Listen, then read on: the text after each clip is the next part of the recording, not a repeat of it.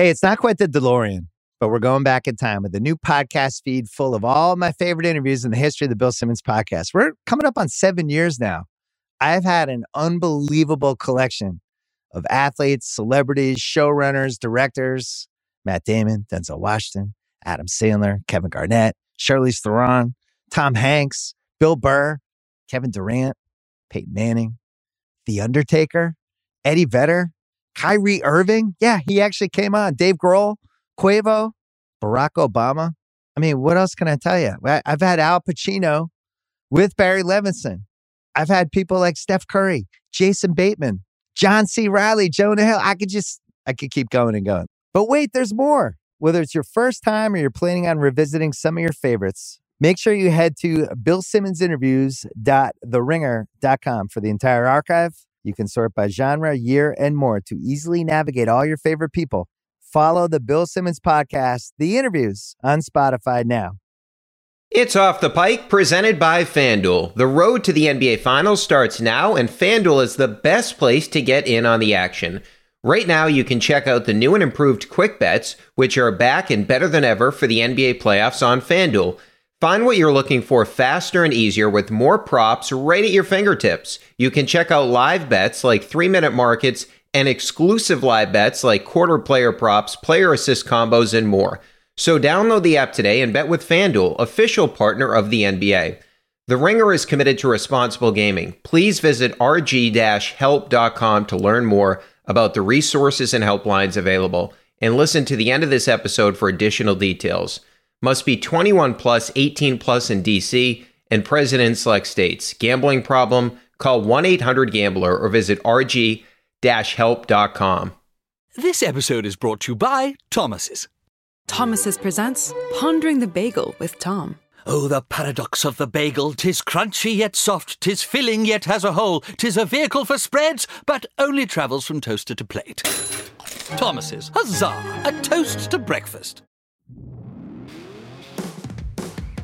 All right, welcome in. Second episode of Off the Pike. Brian Barrett with you, and I'm going to introduce the metric man to the pod tonight. It's just basically something I like to do, a little statistical breakdown when the Red Sox are playing well. Tonight, obviously, they suck once again, so we got to get into this in terms of the negative territory with this team. And it started out in the first inning of this game. JD Martinez, obviously, right now, not the same player whatsoever. And we've seen it all season long, but we've also seen it with the Red Sox. They cannot hit in the first inning of games. On the season, they're 21st in first inning runs at 55, and tonight was another example. JD Martinez comes up after Rafael Devers singles off the monster, first and third, 2 outs, but JD in a 2-2 count flies out weakly in foul territory on a changeup that was out of the zone. It should be a full count, but instead JD fouls it off into foul territory, and JD Martinez again can't come through with runners in scoring position, and unfortunately, we've seen this with JD all season. 39 players have had 120 plate appearances with runners in scoring position. Out of that group, JD's 37th at RBIs with 38. So that's been an issue all season long, but that's been established. The big thing tonight is Winkowski. This guy, as we've seen, he just fucking sucks. I mean, you look at the third inning tonight, and this is after you get a run to give yourself a 1-0 lead against a really good Toronto team. What you need is a shutdown inning, and Winkowski cannot provide that, right? You think about it, Pham cannot make a play on... Unfortunately, he can't bail out Winkowski against the wall. He had to leave the game, so Pham goes down with an injury. But you look at it in terms of that's a 2-2 count, and Jackie Bradley Jr. doubles on a bad slider. Okay, so you shouldn't be throwing a slider to a left-handed hitter anyway. It makes no sense. He needs a curveball. He needs a better changeup. Doesn't have a curveball. Doesn't have a good changeup. Cannot get out lefties, right? So you think about it. This is Jackie Bradley Jr., who came into tonight hitting 208, which is 196th. Out of 216 hitters. We know that Jackie Bradley Jr. can't hit. I mean, thankfully, he got it done in the 2018 American League Championship Series, and we're all grateful for that. But Jackie Bradley Jr. is not a good hitter. Everybody knows this, and Winkowski can't even get him out. So after getting Springer to ground out, and then Vlad grounds out on a nice play by Rafael Devers, so you have 2 outs, man on second base, okay? Here come 8 fucking runs. 8 runs! After you have 1 man on with 2 outs. Gurriel, 1-2 count. Brutal command by Winkowski. Bell tie, bad slider. He singles. He walks Kirk. Okay, He walks Kirk. You have to be able to throw strikes. Winkowski can't even do that. Then Hernandez on a 3-0 two-seamer clobbers it 111 miles off the bat. It's 2-1. Then Bichette singles on a bad sinker, middle in, 95.2 miles per hour. It was a horrible pitch, right? Then he walks Chapman. He was ahead 1-2 of Chapman. He walks it a run to make it 3-1. So he threw back-to-back sliders off the plate, 2-2, 3-2, throws sliders off the plate. Just go after the guy, but that's the problem. Winkowski has no confidence in his stuff whatsoever, and how could you blame him? He goes out there on a routine basis and just gets rocked. So we'll get into what happened after the 3-1 lead because, as I told you, 8 more runs would come in. But this has been the theme with Josh Winkowski all season long. The guy gets absolutely clobbered. Tonight, 12 batted balls, 7 were hard hit. That's 58.3%. 49.5% is the worst in all of Major League Baseball for anybody that's faced 250 hitters. He was at 58.3% tonight. The Jays went 6 of 14. That's 429. The worst opponent's batting average for anybody that's faced 250 hitters is 349. So he's worse than that. He actually did shockingly get 6 swings and misses tonight, which is something you don't ordinarily see with Winkowski. Entering Tuesday's game, last 7 starts, 6.75 ERA, 109 of 111 starters, minimum 30 innings during that stretch, 159 whip, 101st, 10.8% strikeout rate. That is dead last of the 111 pitchers during that stretch. He does not strike out anybody. He cannot miss a bat. So that brings you sort of to the bigger picture with Winkowski. On the season, he has a 15.8% whiff rate, and that's pretty simple to explain. Basically, how often is a guy whiffing when he swings at your pitches? That's 168th out of 168 pitchers, minimum 250 batters face. So nobody gets less swings and misses in all of Major League Baseball than Josh Winkowski. That's how bad this guy is. And here's the other thing. You look at it. Swings and misses in the zone. Entering tonight, 37, 165th out of 168. Out of the zone, 34, 167th. So nothing in the zone is good enough, and nothing that he has in terms of his pitches is enticing enough to swing at to chase because his pitches are not good enough. He's throwing sliders to left-handed hitters. It just makes no sense whatsoever. He entered the night with a 5.19 ERA on the season. That's going to balloon up over 5.80 after tonight. His slider is okay for righties. He can't throw it to lefties. He doesn't have anything to get lefties out. Lefties on the season now, 871 off this guy. Shohei Ohtani has an 872 OPS. So basically any left-handed hitter that faces Josh Winkowski is Shohei Ohtani. Right-handed hitters have a 796 OPS. So basically, right-handed hitters are Dansby Swanson, who's going to get a big contract extension in the offseason or get a big deal from somebody else if he leaves Atlanta. His stuff isn't good enough. He's a pitch or two away from being a pitch or two away. He's not a major league pitcher right now, and they continue to trot this guy out there because they're dealing with injuries. And you start to think about it, too. He says some pretty dumb things. After the Yankees outing, in which he walked 5, and he had 3 total swings and misses. So think about that. He gave up 6 earned, 2 bombs in 5 innings, 5 walks, 3 swings and misses. I'm not talking about 3 strikeouts. I'm talking about 3 swings and misses. Now, Aaron Judge and Anthony Rizzo didn't play in that game. He had this to say after, quote, "I think Rizzo and Judge lengthened their lineup. I'm not going to say the guys they had in there today are bad by any means, but it just felt like another big league lineup to me." I don't know how he has the fucking balls to say something like this. Okay, last time out, he got clobbered by the Pirates, but he's saying that about the Yankees when he got hammered by those guys, and they didn't have Aaron Judge and Anthony Rizzo in the lineup. So this has just been a continued theme with Josh Winkowski. He doesn't say the right thing after he gets shelled, and he continues to get shelled. Okay, so that brings me back to how Winkowski got here.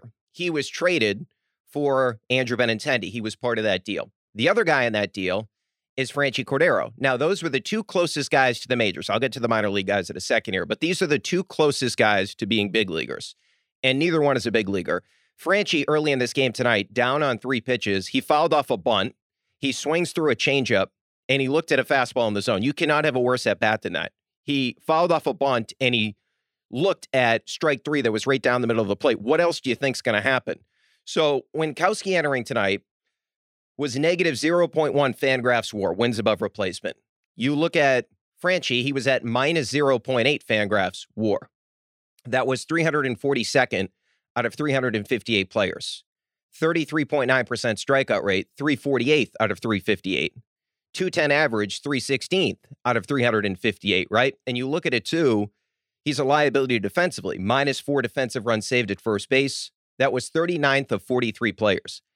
Everyone below him had played at least 598 innings or more. Franchy was at 317, and he's in that kind of territory. He's made 8 errors on the season, third most of any first baseman. The two guys that have made more than him have played 980 innings and over 1,000. Franchy has played 317. There's only 2 guys with more errors than him at first base. So that brings me back to this whole situation. You look at the wins above replacement for Winkowski and Franchy, -0.9. Okay, and those are the guys that were the big leaguers, essentially close to the big leaguers, that were traded for Andrew Benintendi. Almost a full win worse than a replacement player for those two guys. This past season, Benintendi's on the final year of his contract, I should say this season. Final year of arbitration, $8.5 million. Since the trade, he's 4.2 wins above replacement. So that's a 5.1 wins above replacement in terms of the differential between the two big leaguers you got for Benintendi and Benintendi himself. During that time, by the way, he's hitting .288, which is 14th in Major League Baseball over the past 2 seasons. But let's get to the trade itself. Benintendi played 14 games in 2020 because of an injury, that shortened season, but still, he only played in 14 games. The season prior to that in 19, he was coming off a down year, right? 266 he hit that year. His previous low was 271. 774 OPS, that was his career worst at that point. Remember, he bulked up and his power numbers actually went down. He was doing that stupid-ass rock workout for some reason. It made no sense for a baseball player. Slugging percentage was down to .431. So this is why I point this out. I'm not saying Benintendi's a perfect baseball player by any means. That guy couldn't run the damn bases. He was atrocious as a base runner. But if you look at it, his value was at its nadir, right? That's coming off an injured season after a bad season. So from a value perspective, it didn't really make sense to move on from Benintendi then. This comes back to the whole Chaim Bloom portion of the equation. It made no sense. Now, you do have Luis De La Rosa, who's an A-ball, but he's 20. He just turned 20. You got another guy that's 23 years old, so you're waiting on those guys to come back at some point. It's a move that didn't help the major league team. And then you look at just sort of this whole situation, and it's another move where you didn't get good value for a player and you moved on from a big league player. It just made no sense on so many different levels. And then you look at the bullpen tonight. I told you I'd get back to this. So in comes Austin Davis into a 3-1 game. Okay, bases loaded. So I'm not saying that you definitely need to get out of that, but there's 2 outs. He gives up a single to Biggio on a 4-seamer middle. Then he walked Jackie Bradley Jr., which you cannot walk Jackie Bradley Jr. I don't understand this. How do you walk Jackie Bradley Jr.? Just throw strikes. Odds are he's not going to do anything with it. Then Springer tripled, middle 4-seamer. Now, Ref Snyder did not help him out there. I mean, that was bad news Bears-esque. But it comes back to this whole situation. Davis is not a good relief pitcher. His whip is 161st out of 164 relievers, or 164 relievers at 165. So then I looked at sort of a bigger picture with Chaim Bloom, and we've critiqued him for other things, but he can't build a fucking bullpen. You look at the 2020 Red Sox where they punted on the season, they traded Mookie. I took that out of the equation. So if you just look at the last 2 seasons with Chaim Bloom, 2021 and 2022, and you look at the bullpen ERA for the Boston Red Sox, again, this is the Boston Red Sox. This isn't the Tampa Bay Rays, his old team. This isn't a bad organization or a cheap organization. This isn't the Baltimore Orioles. This is the Boston Red Sox. And his relievers over the past couple of years have a 4.22 ERA. That's 20th in baseball. During the Dombrowski era, that was at 3.75, which was 6th. The whip over the past couple of years, 136, 23rd. Dombrowski era, 129, 10th. Opponent's batting average, 239, 22nd. Dombrowski era, 230, which was 5th in Major League Baseball. Not to mention they have 47 blown saves during the Bloom era, tied for the second most. And like I said, I'm taking out 2020, the season they punted. I'm just looking at the past 2 seasons that it's been this bad. And you start to look at it, it's a theme. He gets so many guys that can't throw strikes. Sal Moore, 11.4% walk rate this season, 140th out of 164 pitchers in terms of relievers. Davis, 11.5% walk rate. That's 146. Diekman, who we all know, Jake Walkman, as I like to call him, 18% walk rate. That is dead last in Major League Baseball. And the one thing that I look at in terms of the difference with Dombrowski And the difference with Chaim Bloom is Dombrowski would pay for certainty. And quite frankly, the one thing I really liked about Dave Dombrowski is he'd tell you what he was going to do. He told us, hey, I need to sign a reliever and I need to get a starting pitcher. He got Chris Sale and he got Craig Kimbrell. Craig Kimbrell at the time, one of the best closers in the game. From 16 to 18, he was 6th in WAR among relievers. He was 3rd in saves. He was 2nd in strikeout rate. He was 6th in WHIP, and he was 3rd in opponent's batting average. And you look at all these Red Sox teams that have won the World Series over the years, they all had a good closer. Keith Foulke, Jonathan Papelbon, Koji, Kimbrell. And look, Kimbrell, granted, he struggled in the 18 postseason, but he still got you there with 42 saves, which is 3rd in Major League Baseball. And after Matt Barnes signed his contract last year, he turned into a pumpkin.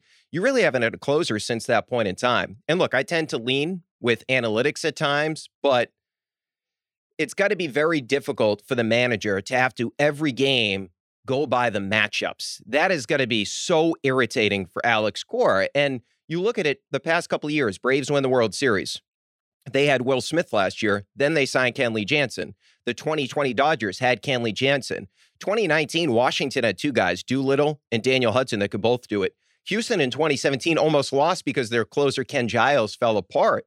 And then you look at 2016, the Cubs traded for Chapman.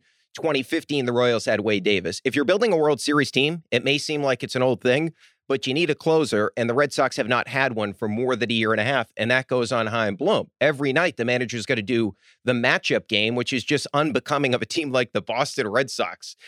And the one other thing he messed up with the bullpen is the Whitlock situation. See, the Red Sox do have an elite relief pitcher. His name's Garrett Whitlock. The problem is the Red Sox screwed this guy up. You look at Whitlock, right? He went from April 19th to July 15th in terms of in-between relief outings. So basically, 3 months in between relief outings, and he's one of the best relief pitchers in Major League Baseball. That's what is so irritating about this, right? And it took the Red Sox for Garrett Whitlock to go on the injured list before they put him back in the bullpen where he belongs. They did not put him in a situation where he could succeed. You look at him as a starter, 260 opponents batting average, 723 opponents OPS. He had a 4.15 ERA as a starter, which during that stretch, that was 74th out of 119 starters. So you took an elite relief pitcher and you made him a starting pitcher. For what reason? You put the guy in a position to fail. Second time through the order, he didn't know how to do it yet because he hadn't been doing it in a few years, coming off the Tommy John when he was with the Yankees. Second time through the order, he was clobbered. 278 opponents batting average and an 839 opponents OPS. He was horrible. And look, I'm not telling you he can't be a starter long term, but it just didn't make any sense to do it at that particular point in time, right? Because you started the season with him in the bullpen. Okay, and then you had a weird situation with Tanner Houck, who couldn't pitch in Toronto because of the whole COVID situation, didn't get vaccinated. Okay. And then unfortunately, Rich Hill's father had passed away, so you needed somebody to make a spot start. Now, I would have just called up one of the kids in the minor leagues and made a spot start that way. Instead, they tried to do it with Garrett Whitlock. Okay. Now, the only idea or the only rationale behind this that they kept him in that long, because that's fine if he makes a spot start, even though I disagree with it. Why didn't the Red Sox after that say, you know what? Let's put him back in the bullpen where he belongs. When the other guys, the Rich Hills of the world, come back, that would have made the most sense, but they didn't do that. And the only thing that makes sense to me is Whitlock signed a contract after the season started, and it was for 4 years and $18.75 million. Now, look, Whitlock, give the Red Sox credit for getting this guy on a good deal. I'm not trying to dispute Chaim Bloom for that, but it does seem maybe a little bit shady that right after Whitlock signs that extension, which is definitely a relief pitcher salary, not a salary for a starting pitcher, and then they put him to the rotation. It just seems a little bit fishy to me. And the other thing that sort of irritates me about this, he was a relief pitcher. You put him in the rotation, he gets injured. Okay. Tanner Houck, he was in the bullpen, or he was a starter, then he went in the bullpen, and he got injured. So the pitchers that are getting injured on this team are switching up roles. Now, not all of them. I'm just pointing out 2 guys where it's happened to both of them. And if Whitlock doesn't get injured, does he ever go back to the bullpen? That's what irritates me about the whole situation, where they flip-flopped with Whitlock. And Houck's better in the bullpen to begin with. But if you were going to do this with Whitlock, they should have done it at the beginning of the season. But all in all, it's just another horrific game for the Red Sox. And it's the story that continues to happen with Chaim Bloom in this organization, where it just looks bad. And you're starting to look at it now. There's no hope for this team And you wonder, Chaim Bloom, this upcoming offseason, because I don't believe the Red Sox will try to move on from him now. They're going to give him this offseason. They're going to free up about $80 million in terms of the money. And then he's got to get Rafael Devers signed, because if he doesn't get that done, then shit, he's got to be out of luck. I don't know how the ownership group could rationalize keeping him around if that's the case. All right, a lot more coming up, including, we'll chat with Tommy Curran in just a little bit on the Pats and some Brady stuff as well.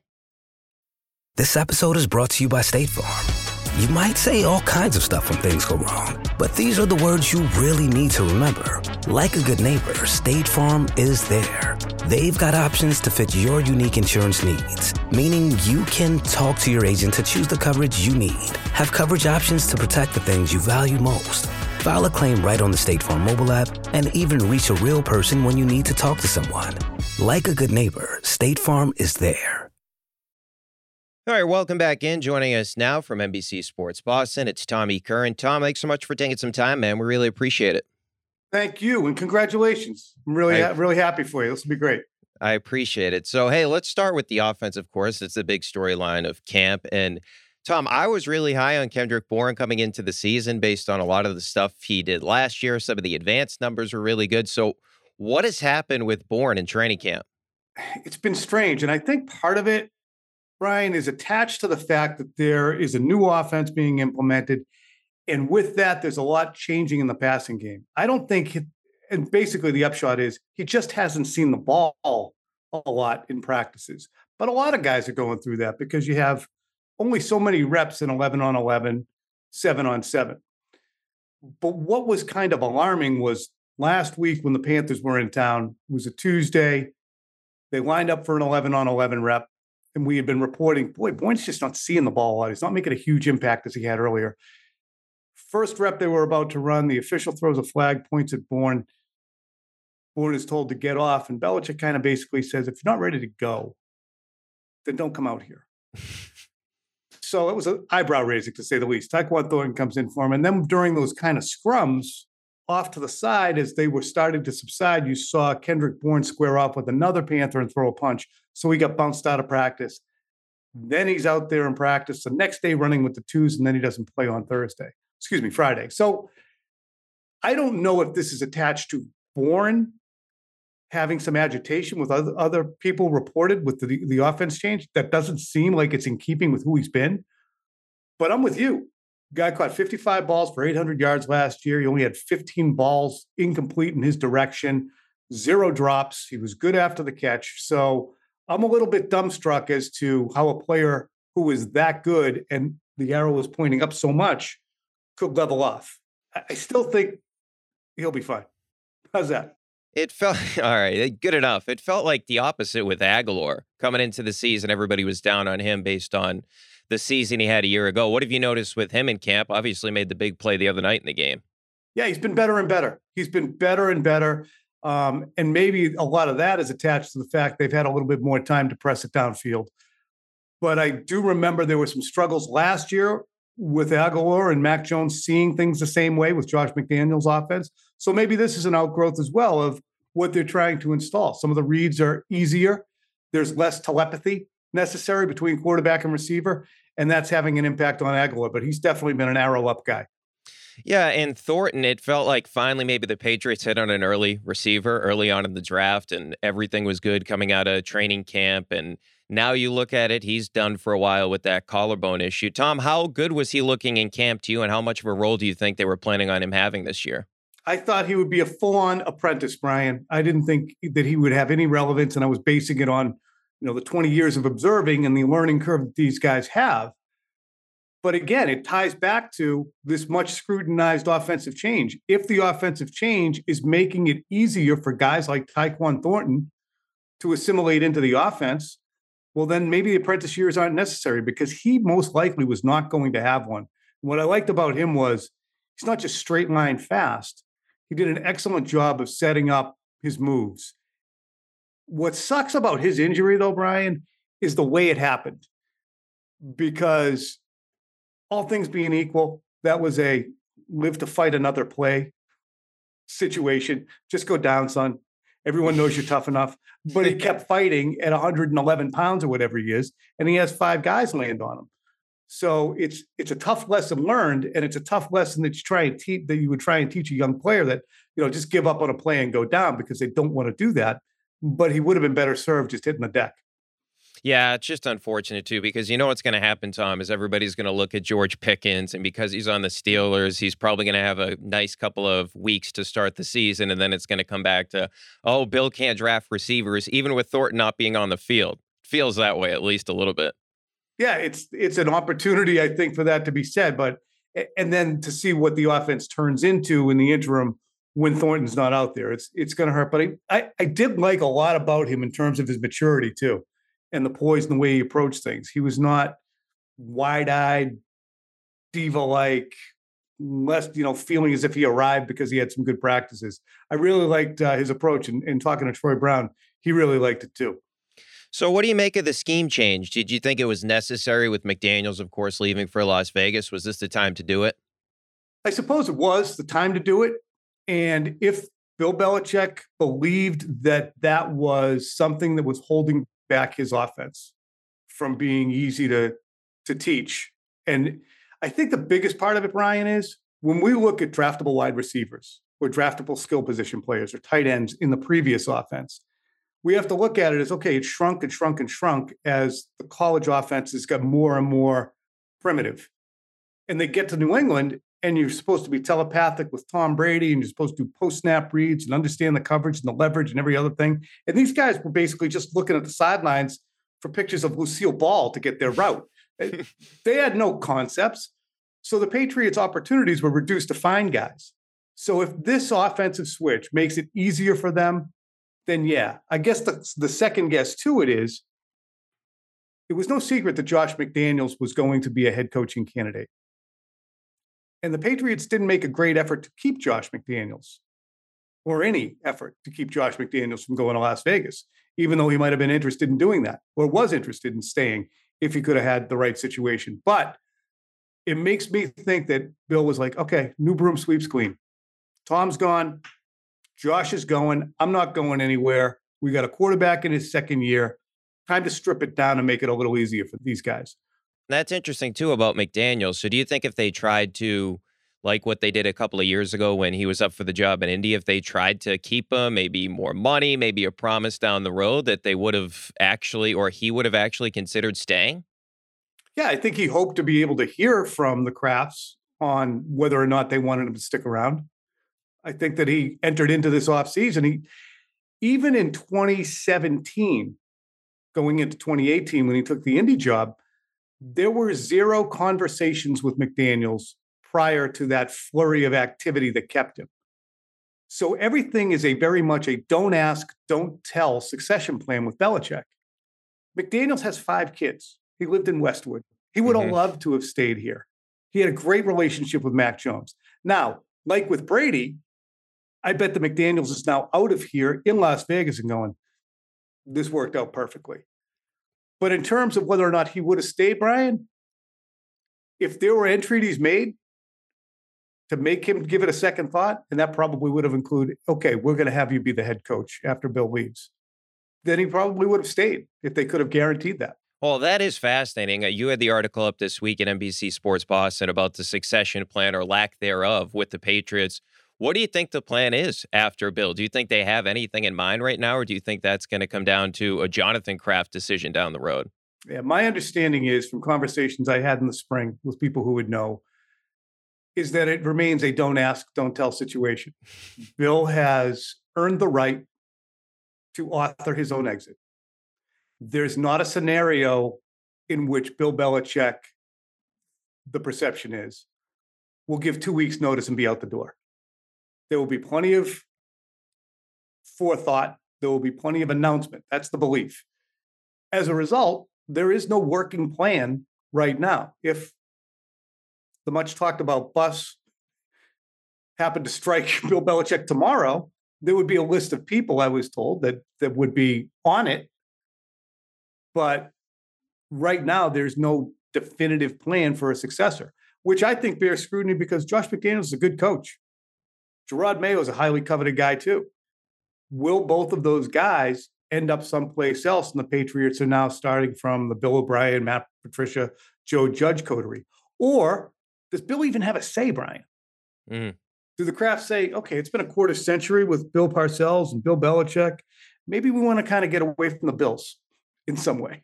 Yeah, I mean, that would make sense. The one thing I would say, Tom, is so how much do you think Mac Jones matters in that? So, of course, Bill Walsh, when he left them with Steve Young as the quarterback. If Mac Jones continues to progress after what we saw in year one, do you think that could sway the ownership's decision to say, okay, well, Bill left us at a pretty good place with a quarterback. He should have more say in who replaces him down the road? In terms of, well, that's a good question. And then it depends on the relationship, I would think, Brian. You know, the intimations by Robert Kraft in 2021 about, look, our drafts haven't been good, and I've seen a more collaborative effort, and that's good because our drafts have stunk. Or in 2022, earlier this year, in the owners' meetings, when he said, look, we've had a 3-year drought in terms of playoff wins. I'm not happy about it. Does that stuff, and this interpersonal stuff feeds into everything, as much as people think it's dramatic and overwrought, it plays into everything with this team, and it played into the Brady departure. Does Belichick eventually say, you know what, I've done a lot here, and now you're going to start calling on my record like this? So that could inform whether or not Bill Belichick and Robert Kraft work together on a successor, or how the succession plan happens. And again, you got an 80-year-old owner and a 70-year-old head coach. So while some people might think it's sacrilege and putting the cart ahead of the horse, we did the same thing with Brady, and they still weren't ready. Yeah, I mean, it's pretty crazy. I mean, you thought the drama was gone now that Brady, of course, is gone and Bill's got his team back, but it seems like that's going to be a conversation down the road with Bill and the Crafts. So I want to get to Patricia real quickly, obviously, because this has been a major storyline. It seems, Tom, he was calling the plays the other game. So I wonder, why was Joe Judge calling some of the plays in the first preseason game if it appears Patricia's going to be the guy? Are they looking towards, like, after Patricia, Judge calls plays? What's the idea behind that? The apprenticeship, I think, would be, that ideally Joe Judge is going to, at some point, become the offensive coordinator. The upside to Patricia doing it now, Brian, is that all of the logistics of being a play caller, Judge is completely unfamiliar with.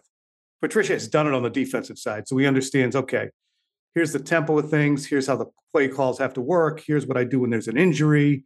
At least he's got experience, vast experience, as a defensive play caller. So Judge is going to get up to speed, but Patricia seemingly will be doing it now. And it was interesting to hear Mac Jones' comments about Patricia the other night, weren't they? Yeah, I mean, he played for Saban and he's played for Bill Belichick, right? I mean, and he called Patricia one of the most intelligent people he's been around. Brilliant. That it was brilliant, yeah. Brian. That is crazy. I mean, what have you made of Patricia so far? Does he seem like it's been okay with him calling the plays, or what do you think of him so far in his new role? Well, if you base it on the preseason games, it's fine. But we both understand that those aren't game planned situations, and those aren't necessarily situations where the Patriots are going to run the stuff that they're going to during the season. What we've seen in too many practices are, as I was saying, aborted plays, things that didn't happen, the lack of protection, things that didn't look even anything like an offense that was assimilated by any of the players, but it has improved. So it's supposed to look shitty at the outset. It's not supposed to look that shitty. But they did improve quite a bit. And I think one thing about Patricia is, as quirky as he can be, and as tough to deal with as I sometimes found him in his first go-around, he is making a diligent effort to, I think, be a little bit more diplomatic, less know-it-all-y. And I think he was sometimes guilty of that when he was in Detroit. There are players who swear by him. I have rarely found a player on the Patriots. I know there's Lions who couldn't stand him, but I've rarely found a player on the Patriots who said, I really can't stand Matt Patricia. It's the opposite. They love him. So he hasn't called you out for slouching yet in a post-game press conference or something along those lines like he did in Detroit?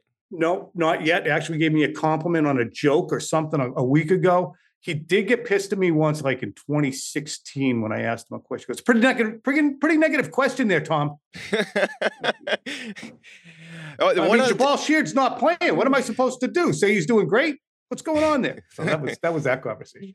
Yeah, I mean, that was something when he was in Detroit. So, is there been any trickle down effect? Because we know he had been working with the offensive line. Of course, Billy Yates is there Mhm. as well, and there's some turnover there with the Shaq Mason trade. Has there been any issues with the offensive line now that Patricia's taken on a bigger role in terms of the play calling?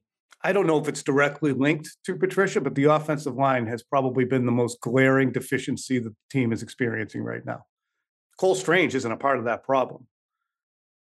Fortunately, David Andrews has probably had, if you put him on the truth serum, he'd probably say, I've had a pretty average camp. I could do a lot better. So that's a center position. Left tackle, Trent Brown's been great. Yodny could just third round pick from a few years ago. It looked like he was going to wash out, has actually been okay. But guys like Justin Curran, who a couple of years ago as a sixth round pick was kind of capable, not very good. Mike Onwenu, who stands in for Shaq Mason, if they're going to start running some of this outside zone stuff, Onwenu's a huge guy. He's not that nimble. Mason was nimble. And then Isaiah Wynn has been really puzzling at right tackle. So, 3/5 of the line has been not great. So Patricia splitting time with the offense. Billy Yates in his first year is kind of the head of the offensive line group. Dante Scarnecchia's magic being gone. Having gone through Carmen Brasillo and Cole Popovich in the last couple of years, there's just a massive amount of turnover and a lot of guys elevating in that group who hadn't been on the front lines before. I mean, Ted Karras was, for as average as he could be, valuable to this team. He and Shaq Mason are gone. It's a big deal. It's been a big deal, and that's my biggest concern. Tom, and you've been the most dialed in with the Brady camp for a long time now. So it was interesting the other day watching UFC. Dana White comes out and says that he had a deal done for Tom to go to the Raiders along with Gronk as well when they were doing that Gronk cast, whatever the hell that was that Gronk was doing. But anyway, so do you think that Tom would have preferred Las Vegas to Tampa? I mean, just from a team perspective, it seems like Tampa was the perfect fit. And that Raiders defense was atrocious that season as well. But what's your gauge on that? I'm not sure which the preference would have been, just given the statement of they decided to go with that. Emmer Bleeper, Mother Bleeper. It sounded as if Brady felt jilted, and I'm guessing that was relative to Derek Carr. So Brady wanted to go to the Bay Area. He wanted to go to San Francisco. John Lynch said no on that. Obviously, there was interest in going to Las Vegas to be up in that area. So to me, what's really interesting is the number of teams who in 2019 watched Brady and said he's done because of the guys. And I'm looking at him and saying he's tethered to a bunch of guys who really aren't that good anymore. It's James White, Julian Edelman, and Pray for Rain. But the Titans, the Dolphins, the Niners, the Raiders, all of them turn their nose up to the notion of Tom Brady joining them. And he's still pretty good. Although maybe Bill Belichick was onto something, Brian, with him kind of being a lot at this point. Yeah, well, and that brings us to the Tampa situation now. Obviously, he just got back with the team, but we all know everything that went on with the tampering with the Miami Dolphins and everything that was going on in the offseason with the retirement. Tom, are you getting any 2019 vibes to Tom with this Tampa team, or do you think he's going to be completely dialed in now that he's back there? Yeah, that's a really good observation and parallel that I hadn't drawn. There is certainly, I would think, a sense that he's over it.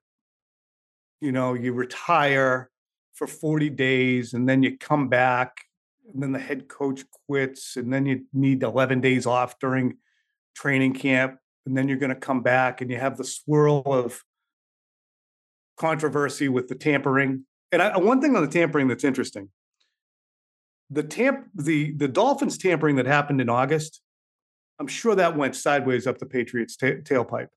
But anything that happened in March, including any of the Vegas stuff, my understanding was the Crafts were not at all in a position where they were going to chase tampering charges, because if Brady stayed here, they wanted him to have explored all options and not feel as if I got, I should have done this or that.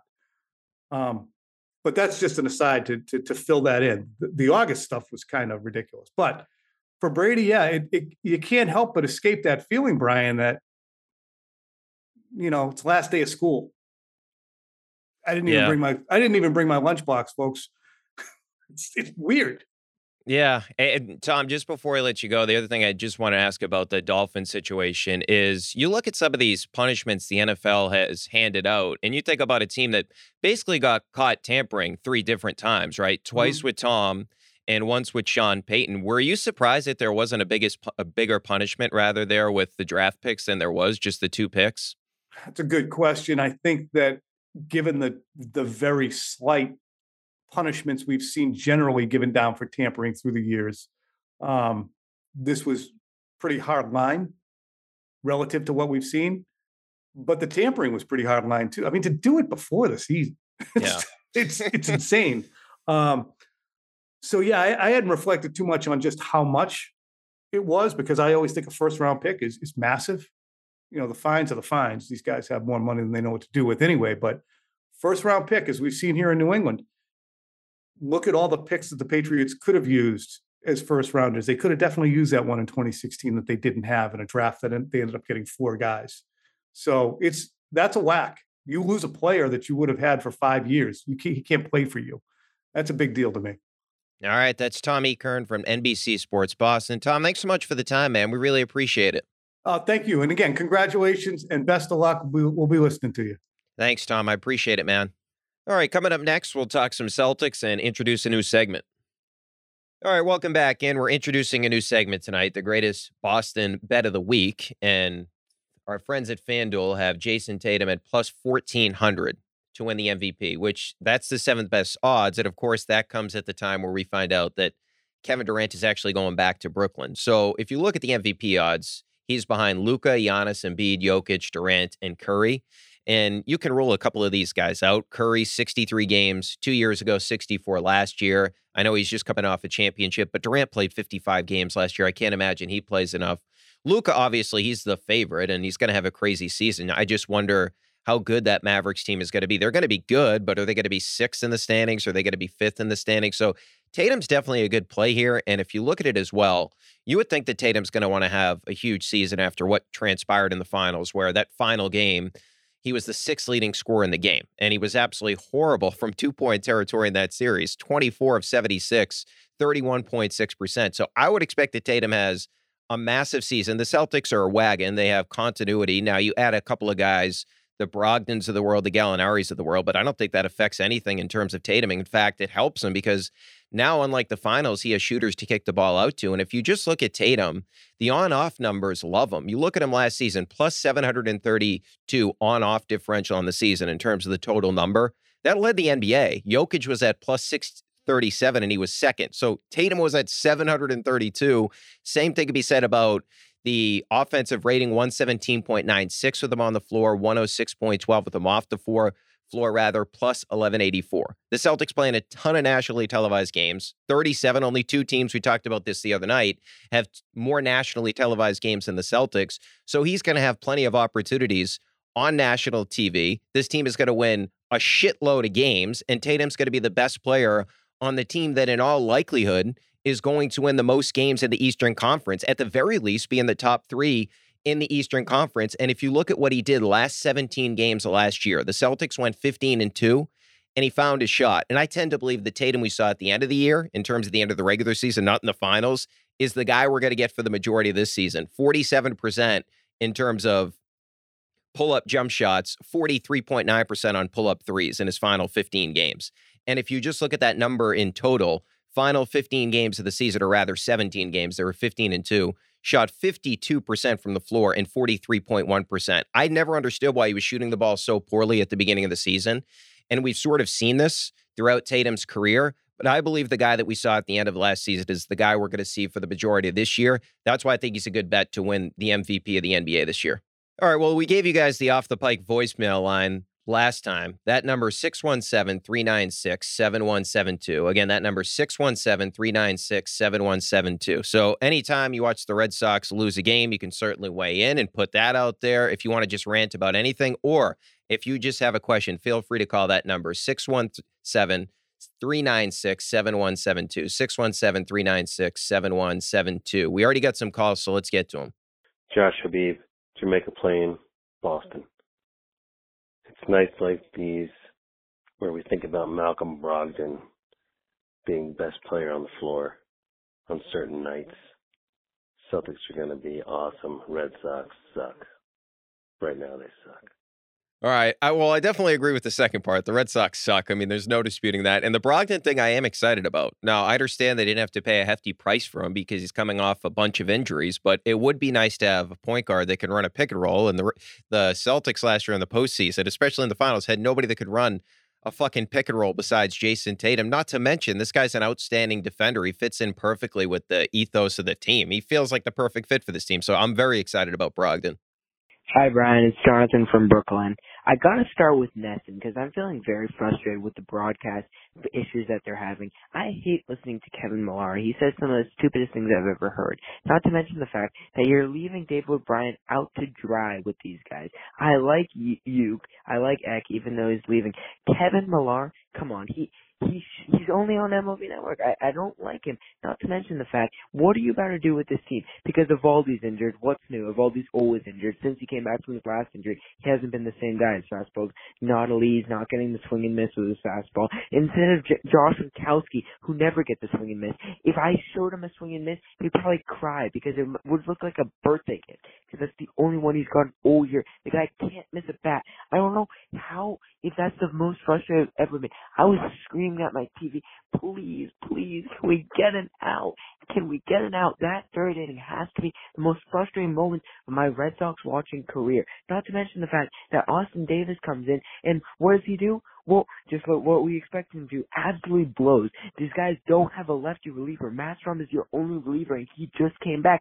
Since August 1st, they have the worst opponent's batting average on lefty relievers in the MLB. 30th, 29th is the Cincinnati Reds. Why are you being compared with the Cincinnati Reds with the third highest payroll in baseball? Absolutely embarrassing. All right. Yeah. A couple of things, Jonathan. So to your first thing that you said, or in the middle of there, you said in your Red Sox watching career. I like how you labeled this as a career watching the Red Sox because it feels like a career this season. The Millar point, I agree with you. He's talking about the most random things ever. I do not give a shit that Bo Bichette played tennis growing up, and I hate when he sings that stupid Kike song. Kike doesn't even like it, so stop singing it. And with Winkowski, he's afraid to throw strikes because he can't miss bats. You're completely right in that. He's the worst in Major League Baseball at it. It's embarrassing at this particular point. Hi, Brian. Jason from Beverly, Mass. Love the Red Sox talk of the first episode of the show. My concern is, what's the path for this team to be respectable again in 2023, 2024? The division's only getting tougher. Adley Rutschman might be the next Carlton Fisk. We know the Blue Jays are loaded. Tampa Bay, they're going to get Glasnow back and Wander Franco back. The Yankees are always going to be in the mix. The Red Sox, for the foreseeable future, 2 words, perennial losers. That's what Chaim Bloom has turned his team into. We're going to be mired in last place for years to come. Well, it's going to be up to Chaim Bloom, because I don't see them moving on from after this year. So that means this offseason is completely on Chaim. They're going to have a lot of money to work with because they obviously traded a lot of guys. A lot of guys are coming off the book. So it's going to be, can he land? If Bogarts is gone, can he land one of these premier shortstops? If Correa becomes available, Dansby Swanson, Trey Turner, all these guys. And then he's got to find another starting pitcher because, quite frankly, Evaldi's not going to be here and he's injured. They don't have enough in the rotation next season. Basically, he's going to have to rebuild this thing on the fly because the ownership group is all in on Chaim, building for the long term. But here's the problem. He's got to start winning in the short term or it's going to affect the business model of the Fenway Sports Group, and that's when they're going to start to get pissed. All right, great calls tonight. Remember, if you want to rant after a game, you can leave us a voicemail, or if you're just frustrated about something else, or you just have a question, 617-396-7172. Again, 617-396-7172. We'll be back on Thursday with the Ringer's own Kevin O'Connor for more on KD and the Celtics offseason. Thanks so much to Isaiah Blakely and Steve Cerruti for producing this podcast, and we'll chat in about 48 hours.